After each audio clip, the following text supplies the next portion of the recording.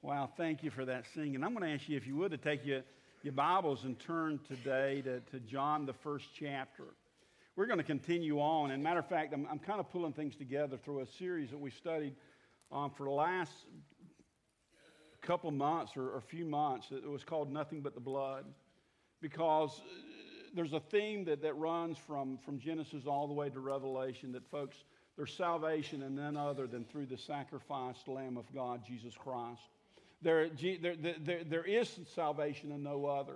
And there's no other way for our sins to be pardoned except through the sacrificial work of Jesus Christ.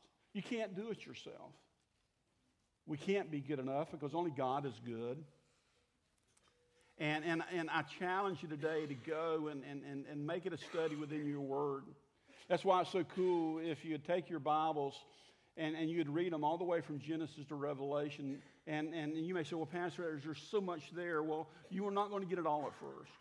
But if you make a practice of that, of doing it year after year after year, you begin to see how the Word of God is just so tied together. And there's pictures of that in the Old Testament. There's types in the Old Testament you'll begin to pick up. And as you read in the New Testament, you say, you know what, I remember that. And that's how you'll begin to understand, and you'll be able to bring the Word of God together. You know, when I was a kid that grew up going to Sunday school, and I grew up hearing all the children's stories. But in all reality, as I grew into a young adulthood, I knew all the stories, but I didn't know how they were all tied together. They were all just kind of separate stories to me, but they're all are tied together through the beautiful gospel of Jesus Christ. And the way that I begin to really tie those together is not necessarily sitting in a Sunday school class, because you're only dealing with one matter at a time. It's when I personally set aside and I begin to personally read through the Word, and it's amazing how God, the Holy Spirit, just begin to speak to my heart. I challenge you to do that. That was just a little commercial on the importance of reading your Bible, folks. The Word of God says, and the truth shall make you free. Folks, as much as I love you, and much as I'd love to be able to help you with the issues of life, I'm a person that I have hurts, hang-ups, and habits just like you. It's the truth that will make you free. I prayerfully that I can point you to the truth, but it's the truth. And Jesus says, he prayed to God, he said, Lord, sanctify them through thy truth. And Jesus says, thy word is truth. If you want to deal with the issues of your life, open the Word of God. And always remember that Jesus Christ himself is the living truth. And so Jesus says, I'm the way, the truth, and the life. No man can come to the Father but through me. A couple of things I just do want to mention to you. I'd almost forgot one of those is I think it's on December the 5th. That's on a Friday, the first Friday. It's always on the first Friday. It's going to be our a VIP Christmas banquet. It's always just one of the highlights of the year. Again, we use these acronyms, VIP. You think, well, what in the world is a VIP? That's short for Vintage Impact. And then you ask, what's Vintage Impact? That's for those of you that are 55 and older. You know, those of you that are a little bit closer to glory than others. But you know what? We love our VIPs, and there's always a great, great banquet that's for that. And we encourage you to write that down. They're going to be doing some things a little bit different. I think they're going to give the life story of Stephen Foster this year, and let you learn some. It's going to be very interesting, very historical, and it'll be very spiritual also. But it's always a great, great time. So please write that down. And it's always a special time. I see the baptistry. We still have it up, and boy, God blessed us last week as we just baptized so many. And I was just thinking about it. Maybe there's some of you couldn't make it last week, and you still need to follow Christ through believers' baptism, or maybe Holy Spirit convicted you that last week that you say, you know what, I need to be up there. You come see me after the service, and if there's just one of you, we'll make sure we hold that thing up, and we'll have baptism next Sunday morning. And so you just come see me, and it's just an exciting time. It's a celebration when someone takes that step. John, the first chapter, love the Gospel of John, and John is so descriptive within his writings. As a matter of fact, John, a little bit different than Matthew, Mark, and Luke, who sometimes called the synoptic gospels because they're like a synonym. They're much alike. John's totally different. Not that he's not speaking of Jesus Christ, but John has a way of describing Jesus Christ. The other gospels don't. And it's just so refreshing. John almost writes from his heart and also from almost a artistic way of describing Jesus Christ in great images. We're going to see that today again. And today we're going to be looking at the Lamb of God. And let's all stand together. And as we read together, John, the first chapter. And I'm going to start in verse 15. Then I'm sorry. And I'm starting verse 19. I want to read on down to verse 29 because it gives you the context. Before Jesus Christ was born. He'd lived 30 years. And Jesus Christ, during those 30 years, really don't know a whole lot about him. He was in the background. The Bible doesn't even address a lot about him, especially from him being 12 years old on. But in verse 19, we find where John the Baptist came on the scene. The Bible said that at the end of Malachi that God gave a fast, or he gave a famine of the Word of God for over 400 years. And folks, that's a sad thing. When God quits speaking to his people, that's a sad thing. One of the great gifts we have is when God speaks to our heart. But for 400 years, God had not said anything. And then he sent John on the scene. In verse 19, he says, and this is the record of John when the Jews sent priests and Levites from Jerusalem to ask him, "Who art thou?" And he confessed and denied not, but confessed, "I am not the Christ." He said, I'm not the Messiah. And then he says, and they asked him, "What then, are you Elias or Elijah?" And he saith, "I am not." Art thou the prophet, the great prophet that God had promised to send? He says, he answered, "No." Then they said to him, "Who art thou, that we may give an answer to them that sent us? What sayest thou of thyself?" And he said, "I am the voice of the one crying in the wilderness. Make straight the way of the Lord, as said the prophet Isaiah."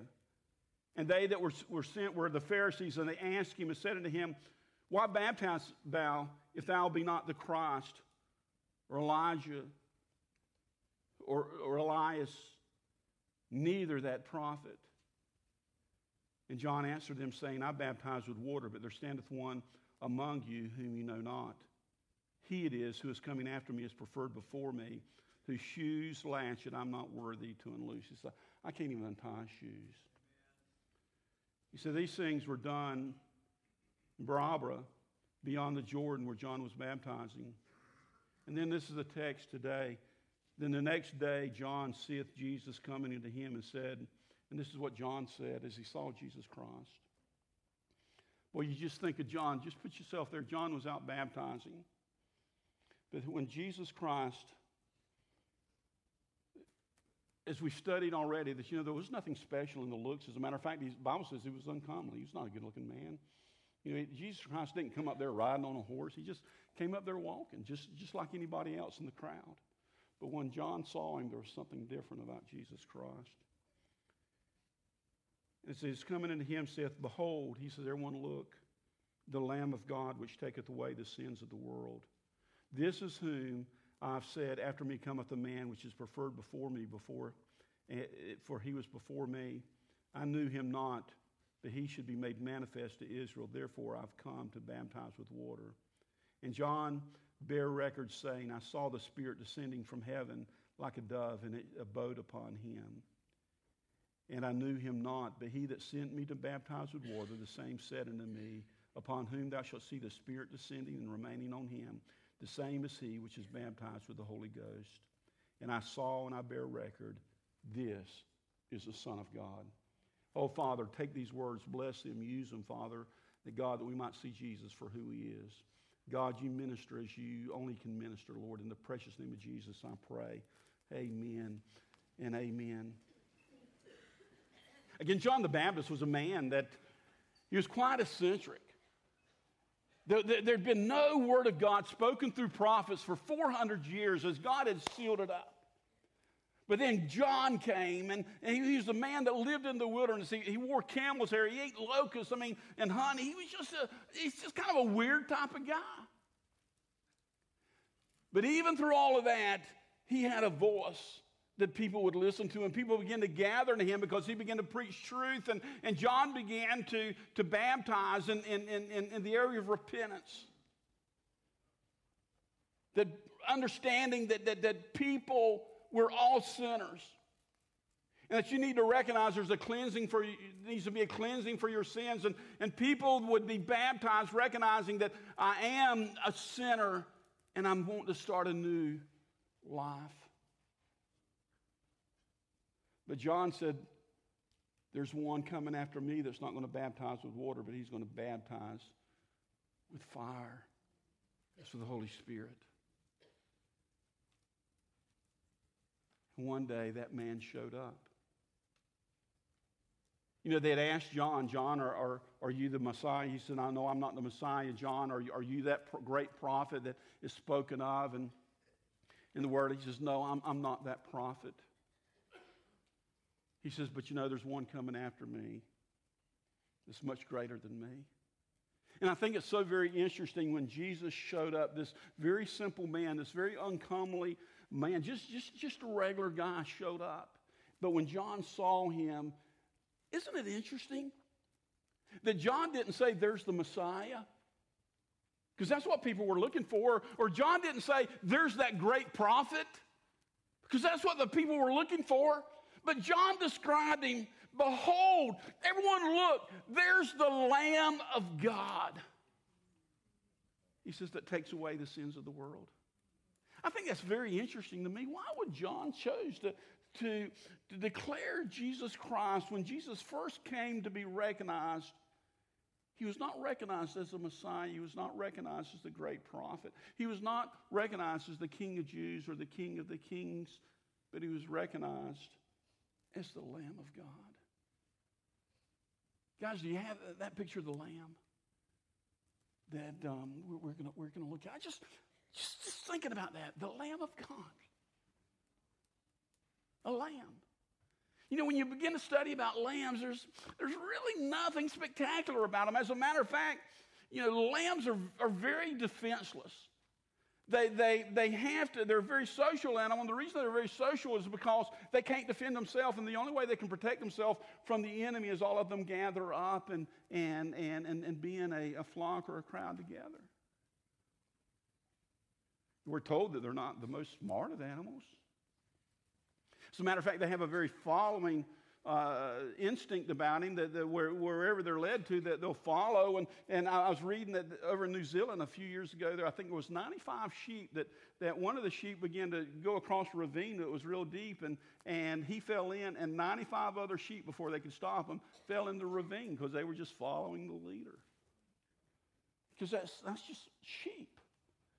And is this the way that you would describe the Son of God as a lamb?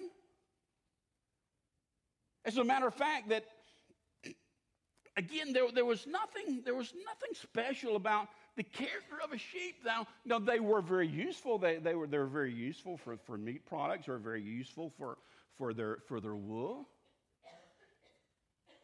But that's how John described Jesus Christ. Behold the Lamb. Behold the Lamb. And he says that takes away the sins of the world. What was John thinking? Why was John wanting to describe the Messiah, the King of Kings, the great prophet, as simply the Lamb of God? That's what I want us to stop and look at this morning. Because what we'll find is this imagery is throughout the Word of God. John did not use an imagery that the people did not understand, that not only from them previously, but John could have been looking forward, because the imagery remains until the very end. And that's what I hope for us to look at this morning, is how we see that even though Jesus appeared on that day that John was baptizing, that the Lamb of God is referred to throughout all the Word of God. And so let's just look back. Let's look what John could have been thinking, because the people understood the importance of the sacrificial lamb. But I want you to kind of come back. I want us to go back and some things that we studied and kind of look back. Look back past that time before Jesus Christ showed up and was baptized as John, that we'll see that very prominent within Scripture, what I will call the sacrificial Lamb of God.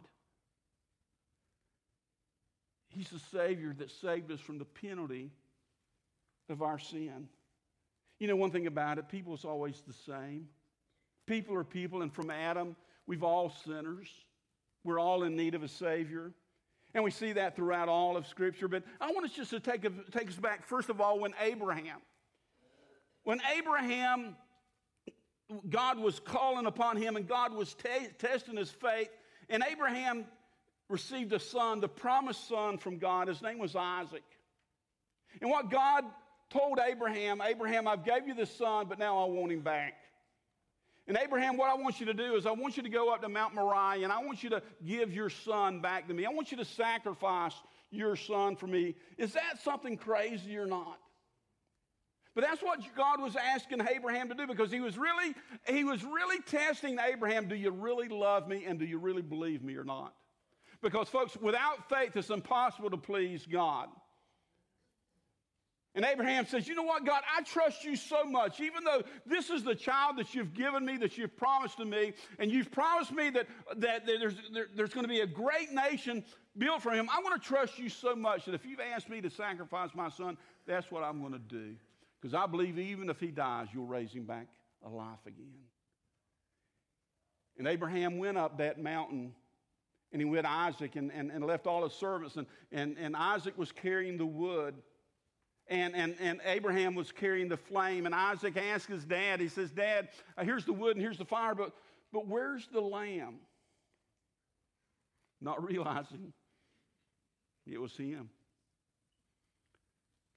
But when Abraham built that altar and laid Isaac on that altar and raised his knife, God said, stop, Abraham.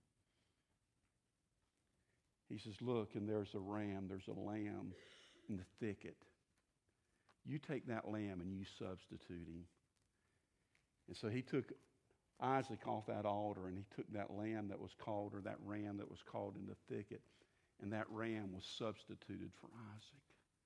And so even the beginning of our faith, Abraham, the father of righteousness, that we see that the substitutionary work of Jesus Christ, he was that Lamb of God that was substituted for you and me. Folks, because of our sins, we should all be on the altar. Because of our sins, that we should be on that cross. But we see even back in the beginning that Jesus Christ was the Lamb of God. He substituted himself for you and me. Isn't that a good thought? Isn't that something to just shout and say, you know, that we need to make a joyful noise unto the Lord? Because he was the substitutionary lamb. And then when God was about to deliver his people from Egypt, and they had been in bondage for 400 years, and they cried out to God and said, God, we're under oppression. And God has sent plague after plague upon Egypt through his prophet Moses. But then one day God told Moses, he says, Moses, I want every family in Israel to take a lamb. And I want you to take that lamb into the house with you. And on the day that I tell you, I want you to sacrifice that lamb. And I want you to eat that lamb. And whatever's left, then you remove it. But when you sacrifice that lamb, this is what I want you to do. I want you to take the blood of that lamb and put it on your doorpost. Put it on the lintel of your doorpost. Because what I'm going to do is I'm going to send the death angel. And when that death angel passes over Egypt, that the firstborn of every child is going to die. But when that death angel passes over, everyone who's under the blood of the lamb, I will pass over. Death will pass over you.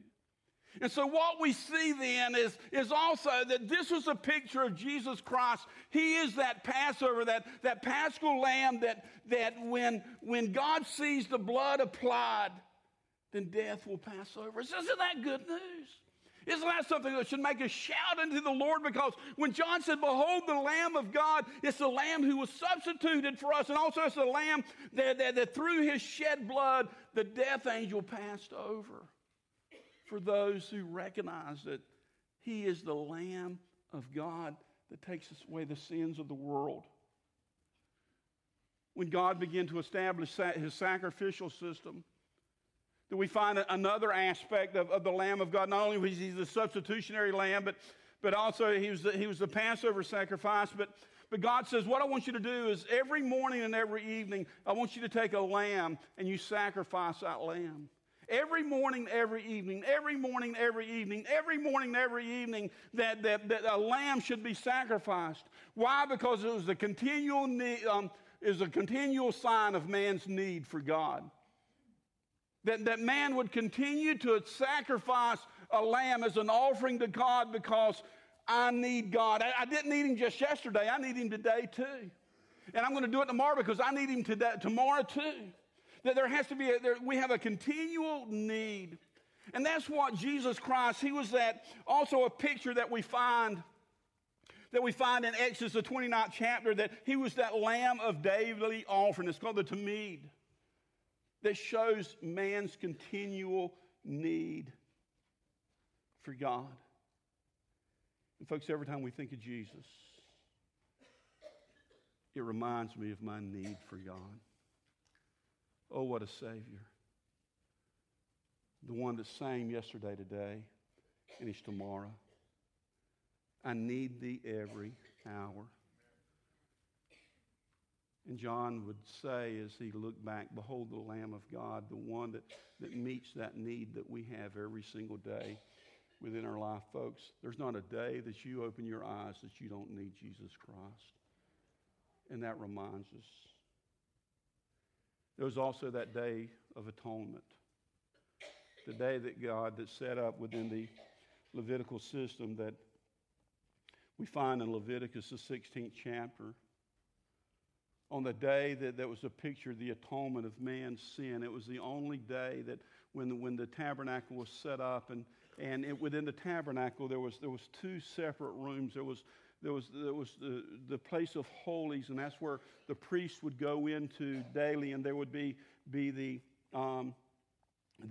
bread, the table of bread, which shows that Jesus is the bread of life. And then there would be the table of lights, that he's the light of the world. And also there would be the incense table that was tended to every day, that shows the sweet prayers of the saints. But only one time a year would man go, because that room was separated by a thick veil, because on the other side of that veil was the Holy of Holies. That contained the Ark of the Covenant. And that's where represented the presence of God. And only one time of a year could a priest, the high priest, go behind the veil, and he would make a sacrifice offering to God on that day and for the people of Israel. But God said, this is what I want you to do. On that day, I want you to take 2 lambs. I want you to take 2 goats, which was representative of the lambs. And one of those, this is what I want you to do. I want you to take one of them and pray over its head all the sins of the people. And then you take that goat out into the wilderness so that it can't be found again, so it's forgotten. Because that's a picture that, folks, when God atones for our sins, he not only forgives them, but he also forgets them. Isn't that good news? But then there's also the others that the sins would be prayed over, and that the blood of that lamb would be taken and be sprinkled on the altar, showing the atonement, the forgiveness of our sins. You see, the work of Jesus Christ is so broad that it takes many pictures to really describe the Lamb of God that takes away the sins of the world. And all of these people were familiar with these things. They understood the importance of sacrifice, but when Jesus Christ came on the scene, it all began to come together. That these were all pictures of the one who come for us. His name was Jesus Christ. There was also in Leviticus another offering, another lamb that was offered, and it was called the guilt offering lamb. And that's where the priest is to take one male lamb and offer a guilt offering along with a log of olive oil and present them as a wave offering before the Lord. Leviticus, the 14th chapter. Because what this is saying, that the guilt offering lamb is when he was offered, it was to take all of our guilt away. Man. Because the guilt was laid upon the sacrifice.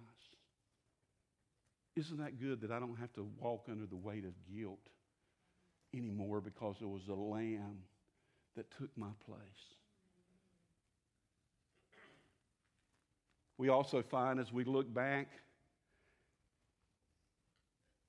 we shared this, he was described as the lamb that was led to slaughter.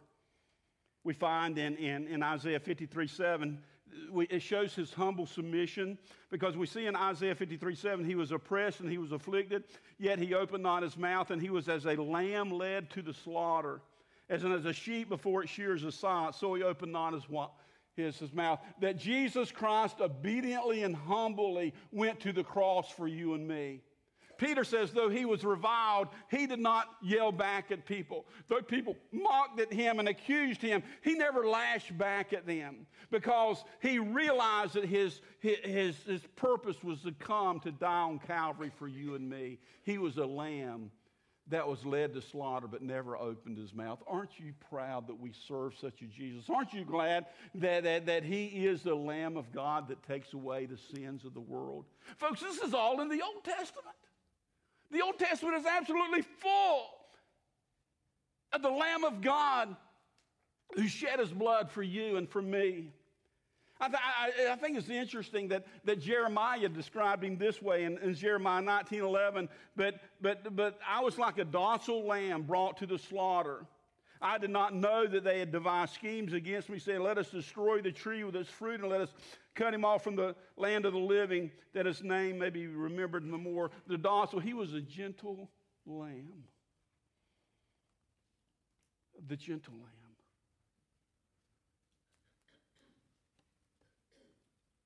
Blessed are the meek,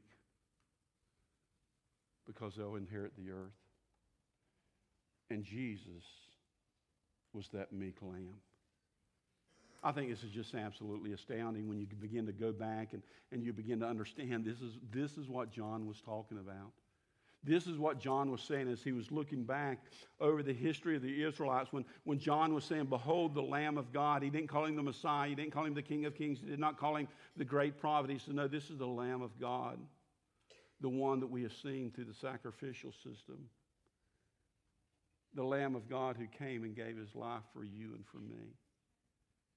Paul, the Apostle Paul, kind of, I think, summarized all of this, and this is where things make a little bit of a change. And Paul describes Jesus Christ when Paul was teaching us that we need to live in submission and that we need to have the mind of Christ.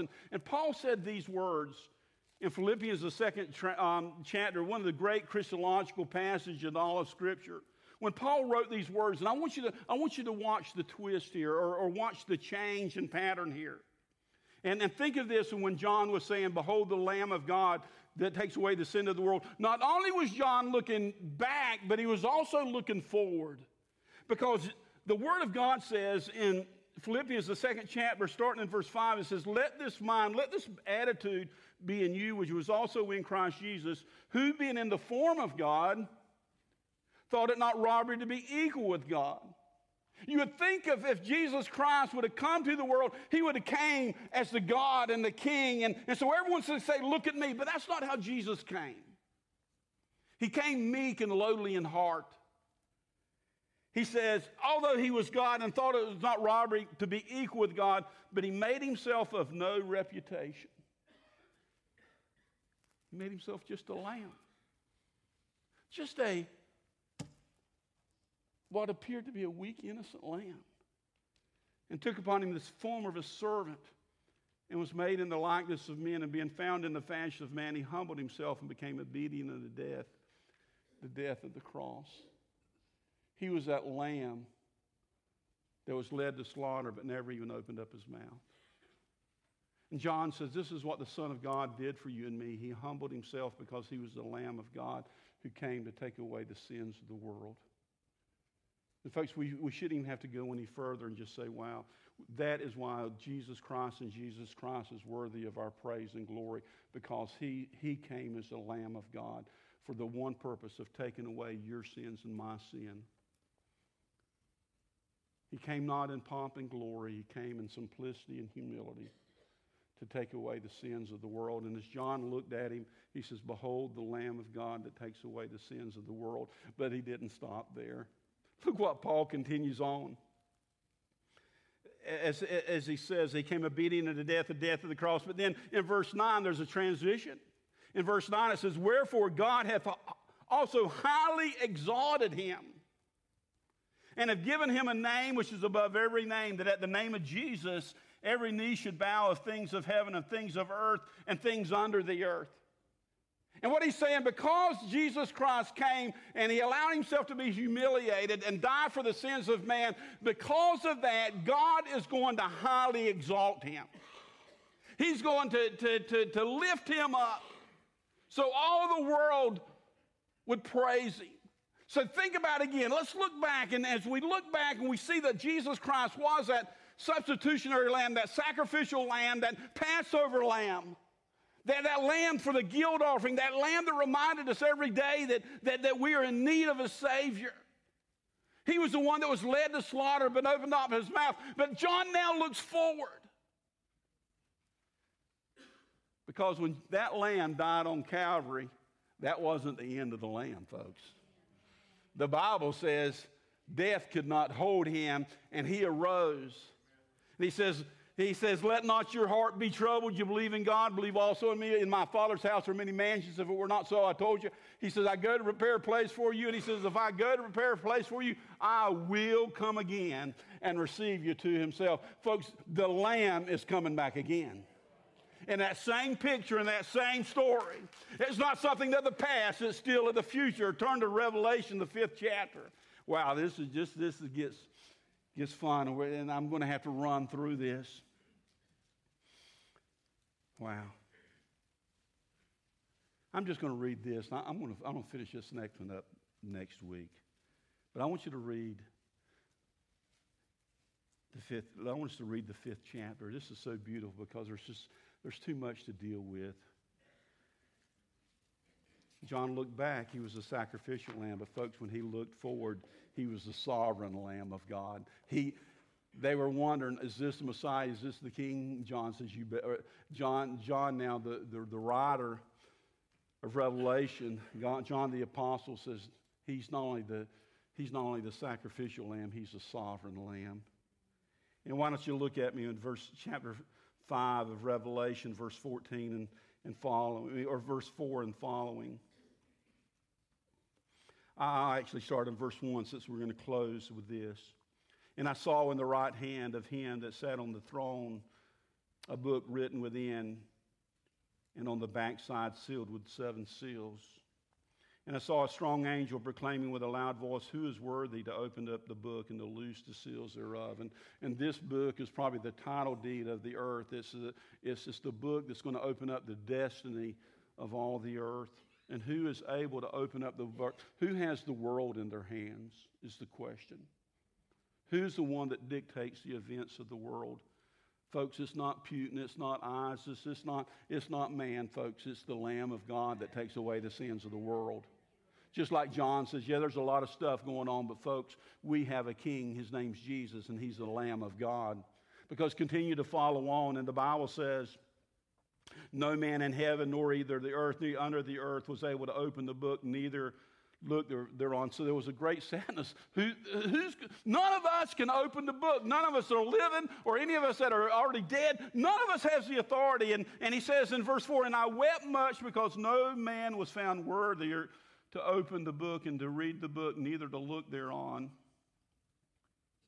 In verse 5, and one of the elders saith unto me, weep not. Behold, the Lion of the tribe of Judah, the root of David, that prevailed to open the book and to loose the 7 seals.